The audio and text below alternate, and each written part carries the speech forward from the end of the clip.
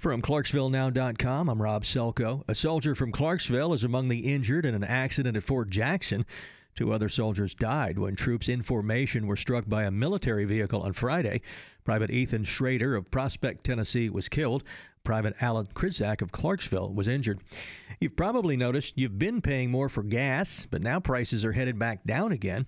Gas analyst Trilby Lundberg. In these 2 weeks, they're down 7 cents. The new average is $2.56 nationwide after gas supplies rebounded following 2 hurricanes. I think we're going to see more declines, anywhere between maybe 4 and 8 cents in several days. A quick look at local prices on GasBuddy.com shows a range from $2.25 at the low end to as high as $2.60 a gallon. That's $5 or $6 on a fill-up, so it does pay to shop around. President Trump and Tennessee Senator Bob Corker's differences have escalated to public insults after the president claimed on Twitter that Corker begged for his endorsement and lacked the guts to run for re-election. Corker responded by calling the White House an adult daycare and said the president is reckless. Kroger is holding a major hiring event tomorrow from 1 to 5 at all Clarksville area stores.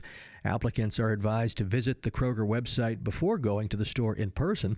This is for full and part-time positions in just about every department.